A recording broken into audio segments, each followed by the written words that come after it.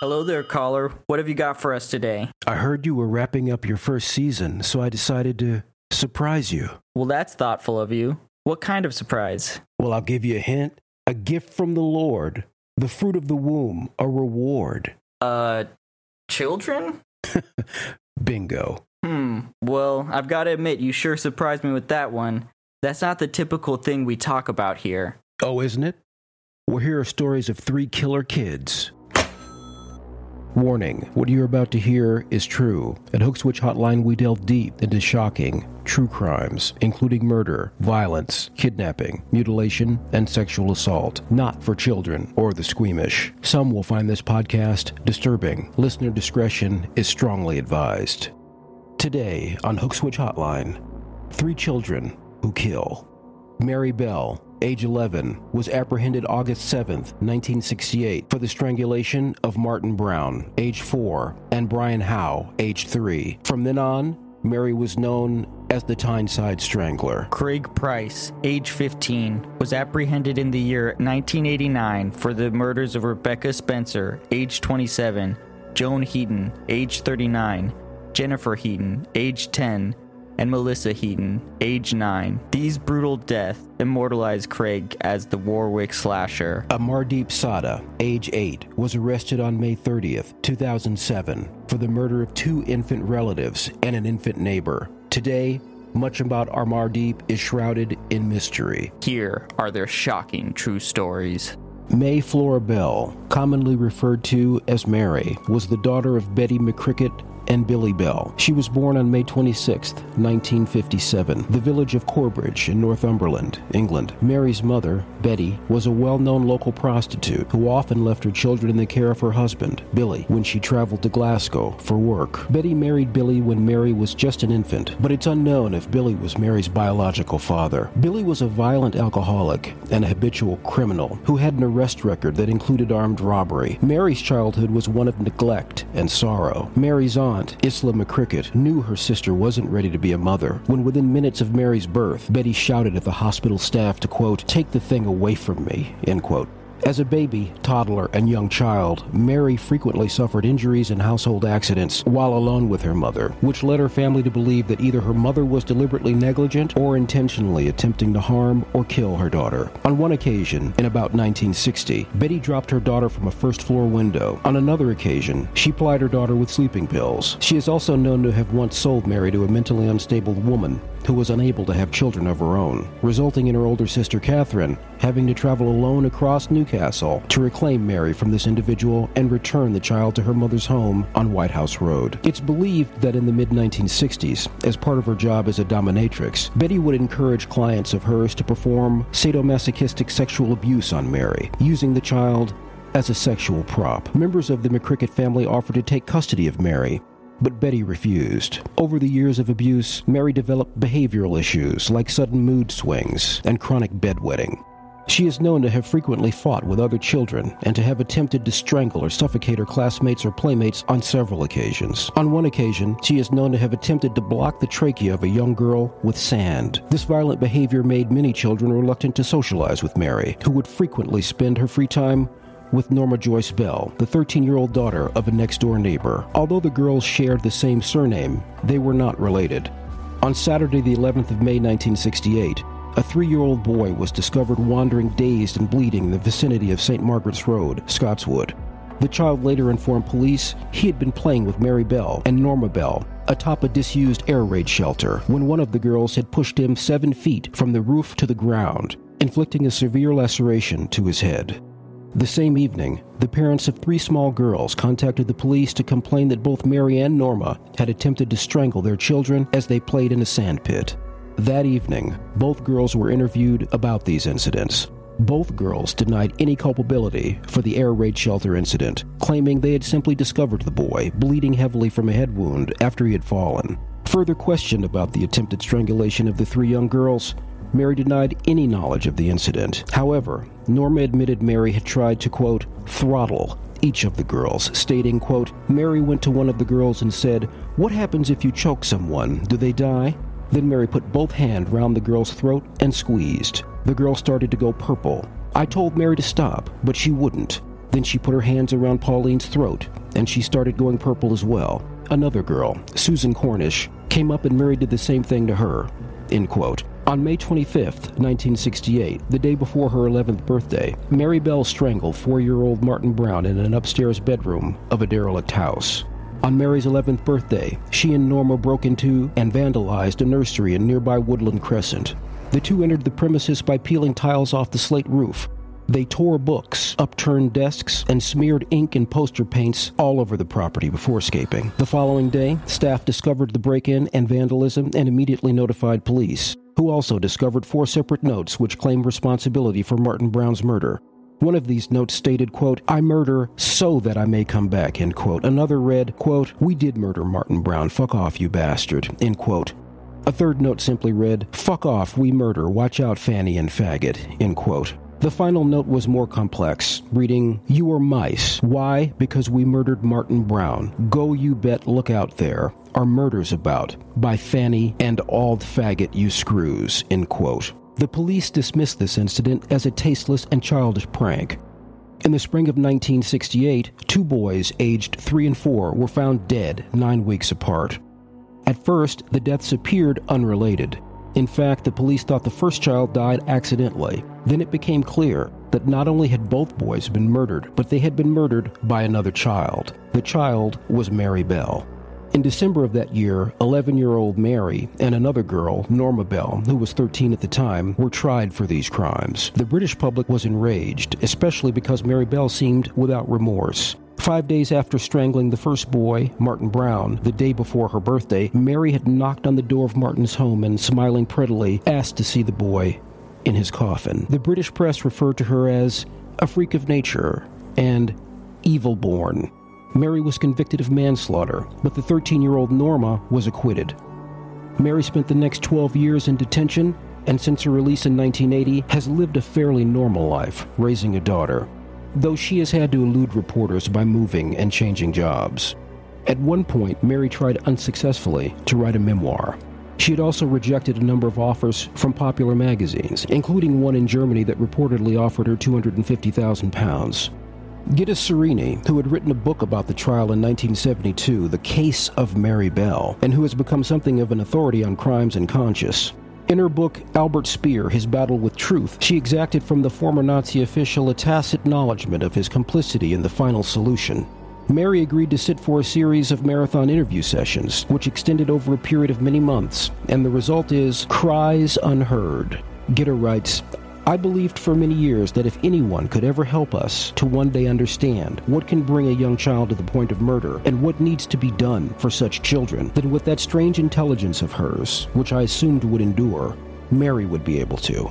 I always thought the day would come when she herself, without outside pressure, would want to tell her story." Mary was handled, Gitta writes, as if she were a miniature adult. Court officials made no effort to understand what could possibly have brought a child that age to such a point. Gitta vividly reminds us that the judicial system was dealing with someone who couldn't comprehend the seriousness of what she'd done. A policewoman told Gitta she was more concerned about her torn shoes than anything else. "I tried to calm her, talk to her quietly, and after a while she said that she was frightened she'd wet the bed. I usually do," she said. Once sentenced, Mary was sent first to a juvenile institution, where she was for most of the time the only girl, and where she developed a trusting relationship with the director. But toward the end of her stay, she was sexually assaulted by a staff member. At 16, she was sent to a women's prison, where treatment consisted of occasional group therapy and the administration of tranquilizers. From prison, Mary wrote to friends that the absolute enormity of my crime has suddenly dawned on me, that I've actually taken a life. I just can't bear to hardly think of it. I know too in my heart of hearts that I couldn't do such an awful thing on purpose. I can't remember exactly what happened. Mary was released from prison, HM Prison Axum Grange, in May of 1980 at the age of 23, after serving almost 11 and a half years in custody. She was granted anonymity, including a new name, allowing her to start a new life elsewhere in the country under this assumed identity. Upon her release, a spokesman is quoted as saying, "Mary wishes to be given a chance to live a normal life and be left alone." 4 years after her release from custody, on May 25, 1984, Bell gave birth to a daughter. This would prove to be her only child, Mary has allegedly returned to Tyneside on several occasions in the years following her release. By all appearances, Craig Chandler Price was a teenage football player with a baby face and winsome smile who lived with his parents in a small ranch house in the Buttonwood section of town. He had been in minor trouble for petty burglaries, but nobody knew the chilling secrets harbored beneath that baby face he wore like a mask. Craig was 13 years old when he committed murder for the first time. On July 27, 1987, in the city of Warwick, Rhode Island, Craig broke into the home of 27-year-old Rebecca Spencer, a neighbor to Craig who lived only 2 houses from the Price house. Apparently, Craig had peeped on Rebecca several times before that night. Once inside, Craig used a kitchen knife to stab Rebecca 58 times and killed her. It wasn't until 2 years later, when Craig was a freshman in high school, that Craig decided to kill again. On September 1st, 1989, Craig was high on marijuana and LSD when he began his final killing spree. He stabbed 39-year-old Joan Heaton 57 times, her 10-year-old Jennifer 62 times, and Joanne's 8-year-old daughter Melissa was stabbed 30 times and her skull was crushed. Craig stabbed with so much force that he broke the handles of the knives that he used to murder the Heaton family, and the blades were left in the victims' bodies. Joan had bought those very kitchen knives earlier that day. The FBI were brought in to investigate the similarities between the Heaton family murder and the murder of Rebecca Spencer, but it was a detective who realized Craig was the killer. Police became suspicious of Craig after he lied about a deep gash on his finger. They knew from the crime scene that the killer had cut himself. A bloody sock print matched Craig's size 13 feet. Police even found the knives in his backyard shed. After his arrest, Craig was asked for a motive, and he said the first time he wished death on others was when a group of white people yelled racist remarks from a car as they tried to run him over. Since Craig was charged as a juvenile, he knew the law was on his side, and he would be released from the Youth Correctional Center when he turned 21. So, as Craig was led from the courthouse in handcuffs, he yelled out to the crowd, "When I get out, I'm going to smoke a bomber." The Assistant Attorney General, Jeffrey Pine, said, "There was simply something fundamentally wrong with a system that allowed someone who killed 4 people to simply go free at 21. Detective Kevin Collins, who assisted with the confession of Craig, vowed to do everything in his power to prevent Craig from ever walking free. Although, Craig's violent streak did not end once he was arrested. Due to his violent tendencies, Craig was transferred from a prison in Rhode Island to a prison in Florida. By March of 2009, his parole was denied and his release date was pushed back to May of 2022. On July 29, 2009, Craig was involved in a fight with a fellow inmate, and Craig stabbed a correctional officer in the finger with a handmade shiv during the fight. After the incident, Craig was transferred to the Sewanee Correctional Institution in Live Oak, Florida. Due to the brutality of Craig's crimes and the opinion of state psychologists that he is a poor candidate for rehabilitation, a group called Citizens Opposed to the Release of Craig Price was formed to lobby for his continued imprisonment. This turned out to be unnecessary, since Craig's continued pattern of violence has only added to his sentence. On January 18, 2019, Craig was sentenced to 25 years for stabbing fellow inmate Joshua Davis with a 5-inch homemade knife on the date of April 4, 2017. Despite all this, Craig maintains that he has paid his debt to society and that he is being held in jail partially due to racism.